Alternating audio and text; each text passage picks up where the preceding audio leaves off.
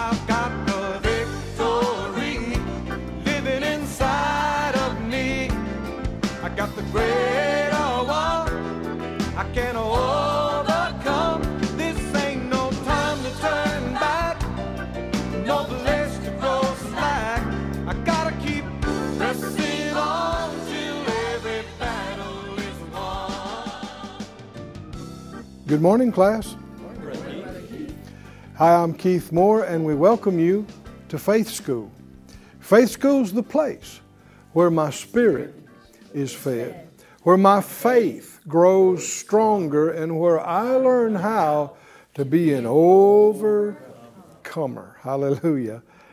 Greater is He who's in us than he that's in the world, and when we yield to Him and follow Him, we win every time. If we ignore Him and do our own thing, that's how to lose over and over. But I can tell from here, you're smarter than that, right? So get your Bible, get something to make a note with. Come on into the classroom with us. Let's release faith to hear from Him today. Father, all of us agree together as touching this. We ask You for the anointing that teaches us and reminds us and reveals to us. We're asking You for utterance and the direction and help of Your Holy Spirit for answers today and for the quickening and building up of our inner man and our outer man. Thank You for meeting all of our needs according to Your riches in glory by Christ Jesus. In Jesus' name, amen. Amen.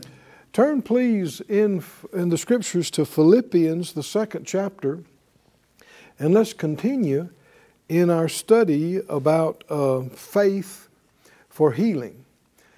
You know, you can have faith strong in one area and yet no faith at all in another area. I've had people tell me, sometimes, so-and-so, they're really having a lot of trouble in this area, but they have a lot of faith. And in talking to them, you realize they have no faith in that area. And yet, what are they talking about? Well, they have faith that God is real. They have faith that they're saved. And that's wonderful, that's good. But that doesn't mean you have faith that your needs will be met, or faith to receive a healing. So if that's the case, how do you get faith for the area that you're weak in? You need to hear what the Lord said on that area, that specific area. And so to be in good shape spiritually, you need to be getting fed on a regular basis. Fed in this area, and then fed some in this area, and then fed some in this area. Where are you going to get that? Well, you should be a part of a good, strong local church where you're getting fed. Not just talking about politics and social reform and reading, somebody's poem. There needs to be some anointed verses, right? That you're hearing that's feeding you in those areas. So it is vitally important that you receive the Lord as your Lord and Savior, and then that you immediately see where you're supposed to be in the local assembly. And you want to attend there, you want to be fed there, and you want to serve there. You want to make yourself available to do things and to help and to be a part. Because building the kingdom and building the church is the most important thing happening on the planet. The Lord said, I'm building my church, and the gates of hell shall not prevail against it. There are also supplemental things like this, like Faith School. The Lord directed us to do this, to give you supplements, to give you boosters in the specific area of faith. Faith. Now there's other things in the Word than faith. I know that. But this is our lane. This is our call and ministry. So when you need to boost your faith and need to feed your faith, here we are. Faith School, come join us and come give yourself to it and feed on that thing. We studied about the healings in Matthew, Mark, Luke, and John, 20 of them. And then we looked in the book of Acts at 5 different ones there. And all of them are available. You go to online to faithschool.org, O-R-G, and you can watch any of them, no cost, no charge. And it would help you to see everything that went before where we are now, because we're building on that. Every one builds upon another. But there's only one account in the epistles that I'm aware of that we're given any detail about who the person was, what was wrong with them, how they got healed. And that's this man called Epaphroditus. It's written in Philippians. We have the record of it. Philippians 2 and verse 25. He said, "Yet I supposed it necessary to send to you Epaphroditus, my brother and companion in labor and fellow soldier, but your messenger, and he that ministered to my wants. For he longed after you all and was full of heaviness, because you had heard that he had been sick." We see later he talks about, why and how he got sick and what happened to him. Thankfully he was healed. The Lord had mercy on him and healed him. But I want you to notice this part before we go further. He longed after you all. Well, this is his home church, back home, and of course, at that point, 800 miles from home was a long way. A lot of people were born, live, and die, and never go outside of a 20-mile area back then. And so to be 800 miles away, 1,000 miles away, that's the kind of people you never heard from again. But there obviously there were ships and there were caravans, and so it was possible to get a message from one place to the other. It worked part of the time, but then it could be months, depending on what happened. And so they had heard that Epaphroditus had been sick and was in bad shape. But he was already healed, and they hadn't heard that part. So they're upset. There's a real lesson there. There's a real lesson there. Our time thing can be so skewed. You can hear about, let's say, a believer that really messed up. They sinned big time. And even in our day of lightning fast, instant messaging and everything else, still, for all you know, they've already repented. Amen. Right? By the time you heard about it, and if you hadn't repented over something, they may be in better shape than you are. You heard about the big problem, but that's not the whole story. And so we never outwardly, mentally have the full story in this life. Never. Are y'all with me, class? Now this is important. So many people jump to conclusions based on a piece of a story that they know nothing about. And so you want to use your mind, but you want to rely not on your information you've gathered from your senses out here. You want to rely on the one inside you. Trust in the Lord with all your heart. Don't lean to your own understanding. And you want to keep reminding yourself, one thing about so-called faith people, and I'm one of them, that's our bunch. Yet, many so-called faith people have been easy targets. They've been gullible. They've been easily duped, easily tricked, easily deceived. Why? Well, we're trained, we're taught, we believe to trust without understanding, without seeing, right? We train ourselves. We believe it. Walk by faith, not by sight, right? But that's trusting God, class. That's trusting God, who's never lied to you, never will, who cannot fail. You don't trust everybody else that way. You don't trust everything you hear that way. No, no, no, no, no. When you hear things, and oh man, in our day and age, with all the media and all the stuff, social media, all the stuff that's going on, there is this constant barrage of this happened, this didn't happen, somebody said this, somebody did this.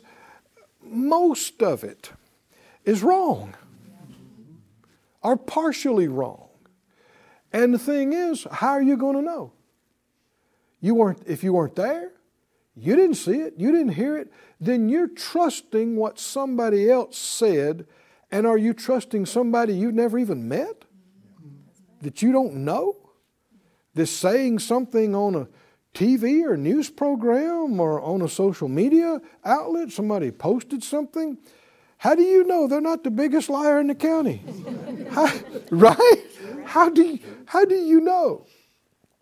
So you want to continually remind yourself, when it comes to God, yes, trust even when you don't have a clue of understanding. If He says it, that's the way it is. I don't care if it doesn't look that way, it don't feel that way. We trust Him without seeing, without feeling, without understanding. Everybody else, we're going to question. Is that right? We're going to look at it.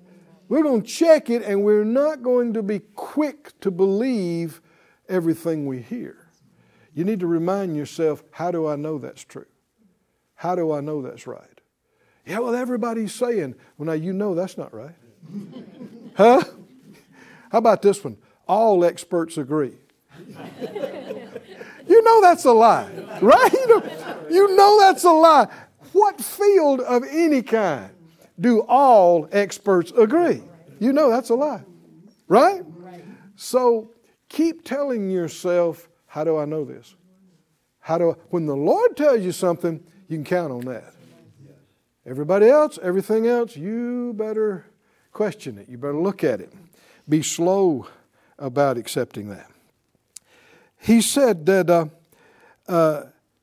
they had heard that he had been sick. Of course, by now, he's already healed. So there's no longer any reason for them to be upset, and yet they're all upset. I said there's no longer any reason for them to be upset, because what they're upset about is history.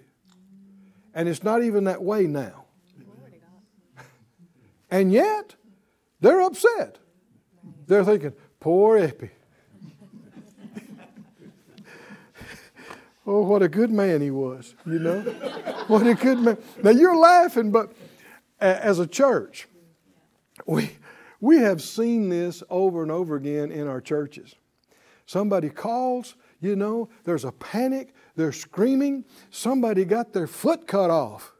Huh? Did they? Turns out it was a 2-inch cut. Required 3 stitches. Now you're laughing. I'm not exaggerating. This has happened over and over again. So, this happened, that happened. Such panic, such exaggeration, and like I said, okay, well, that was when? Well, how are they now? I don't know. I ain't talked to them in 2 weeks. Well, we don't know then. Calm yourself when you hear things, and to keep telling yourself, no, we don't know yet that is what happened. I'm not saying you call people liars when they're scared and telling you stuff. You just know yourself. People have a tendency to overstate, to exaggerate, or to say stuff that they got third hand and tell it like it's the truth. And faith people are stable people. We which do believe have entered into rest. the Scripture said. So faith people always calm. Why? Because God's on the throne. Right? No matter what has happened, we may not know all the answers in our head, but we know who does. Right? And we got a direct line to Him. We know Him. He knows us. We're His kids. And so no matter what it is, we're going to make it through this. We're going to have the answer. We'll have victory one way or the other. It'll be the way He shows us. But they were full of heaviness because they had heard that He had been sick. For indeed He was sick unto death was. But God had mercy on Him, not only on Him, but on me also, lest I should have sorrow upon sorrow. He's already healed. And they're still depressed. Before they got this letter, they're depressed, and there's no reason for them to be depressed. You know, it reminds me of the story of Israel and his sons, and how Joseph, you know, was sold into slavery. You remember that?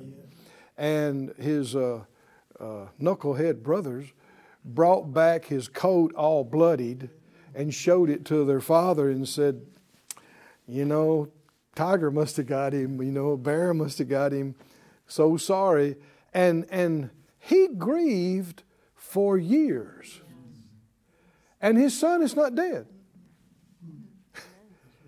He grieved, he sorrowed for year after year after year.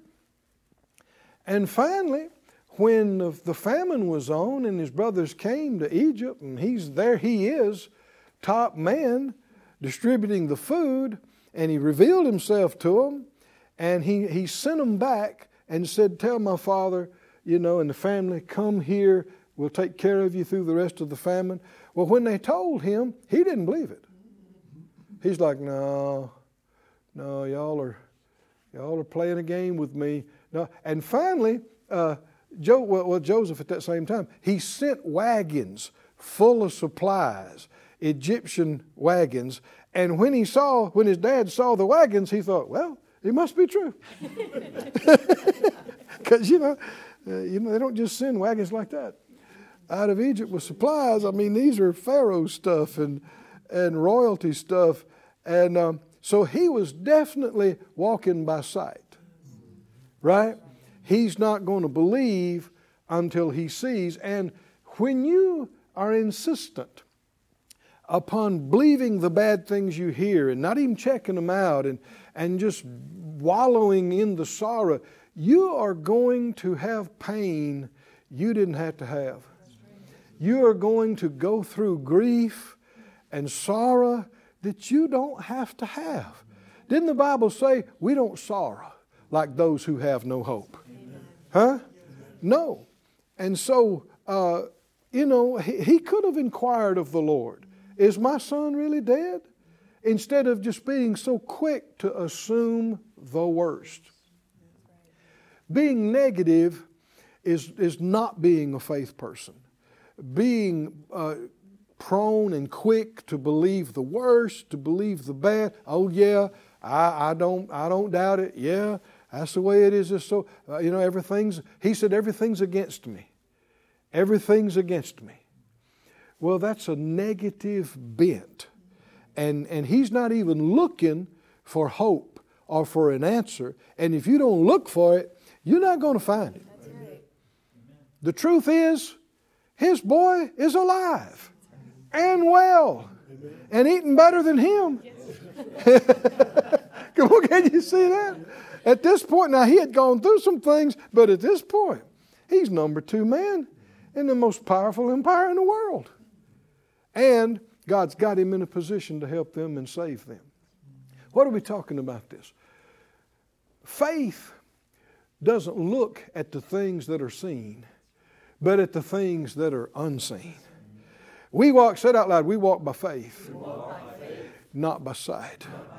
Faith is positive, and faith is trusting more in God in me than in what I'm seeing with my own eyes, what I'm hearing with my own ears. The Scripture says Don't judge just after the seeing of your eye or the hearing of your ear, but judge right judgment, righteous judgment. Don't judge according to appearances, but judge right, a righteous judgment.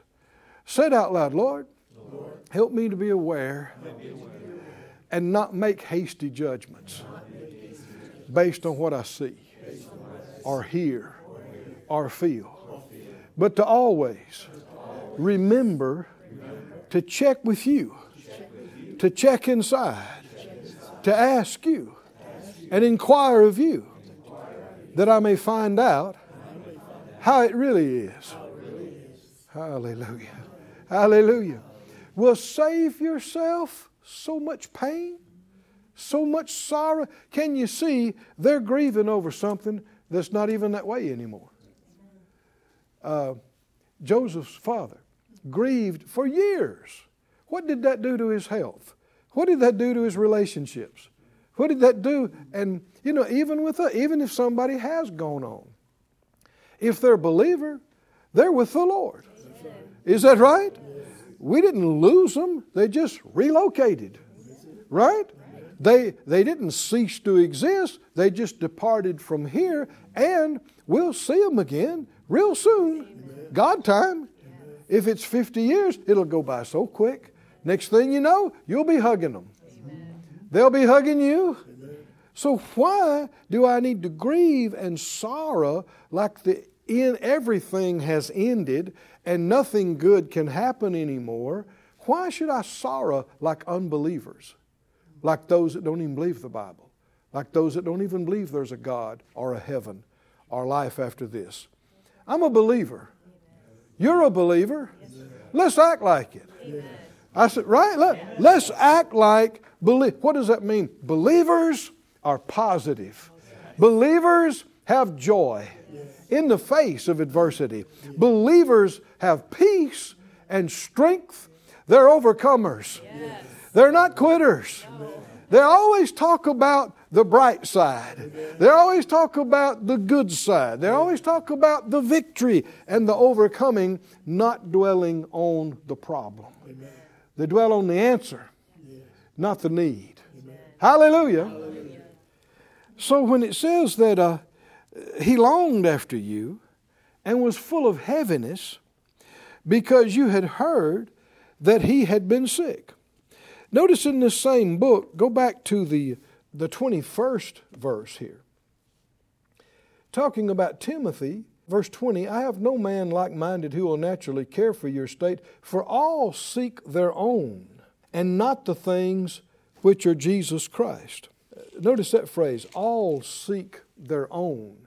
Back up to the very beginning of the chapter 2, the 3rd verse. He said, let nothing be done through strife or vain glory, but in lowliness of mind, let each esteem other better than themselves. Look not every man on his own things, but every man also on the things of others. Part of the reason why people are negative is because of being self-centered, self-focused, only seeking your things. See, for instance, Joseph's father. He kept talking about how bereaved he was and that he would go to his grave in grief. Well, see, who's he thinking more about than anybody? Himself, how it's affecting him. And that is the natural inclination of the unsaved person or the carnal person that's not growing up and developing spiritually. All you got to do to be self-centered is wake up in the morning. That's all you got to do. Wake up in the morning and just focus on your thoughts and feelings about yourself, which are already there, and they just come naturally because you're more aware of what's happening to you than anybody else is aware of what's happening to you. And it's easy to just live a self-focused, self-centered life without meaning to. Because all you do is think about how I feel what I want, what I need. And if your forehead was a TV screen, we could see that every show is about me. Huh? There are, me, flip the channel, me, there's some commercials about me, there's me reruns, and that is depressing. I said, that. Now you're laughing, but have you ever thought too much about me? Talking about yourself? Yeah, you have. Yes, I have. Yeah. You can do it without meaning to. And so the Spirit of God through Paul said, this is quite a phrase for him to say. He said, now Timothy, I'm going to paraphrase a little bit, I don't have anybody like him. He said, because he naturally cares for you. And all seek their own, and not the things that are Jesus Christ. His experience in person after person after person is that they primarily and mostly and only cared about themselves and what they wanted and what they needed. We see Epaphroditus is the same type of person to Timothy, because when he heard that people were upset that he was sick, he didn't enjoy that. He didn't go, I knew you loved me. I knew you did. Such crying as that and carrying on. Oh, people think it makes them feel good that people are upset because of their situation, but not if you love them. You're not happy that they're grieving and upset, especially if there's no reason for it, right? He wants them not to be upset over him.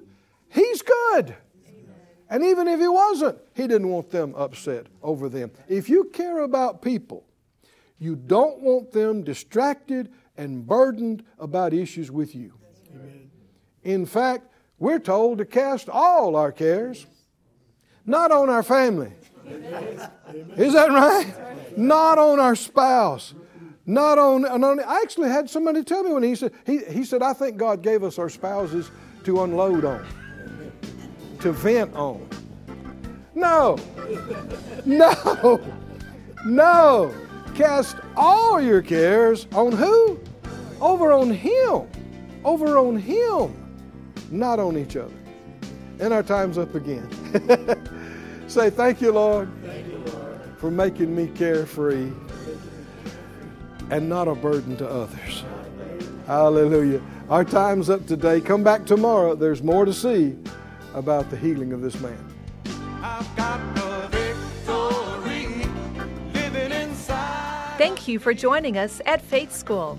Class is dismissed for today, but you can watch this and other episodes of Faith School free of charge at faithschool.org. For more information, visit our website or call us at 941-702-7390.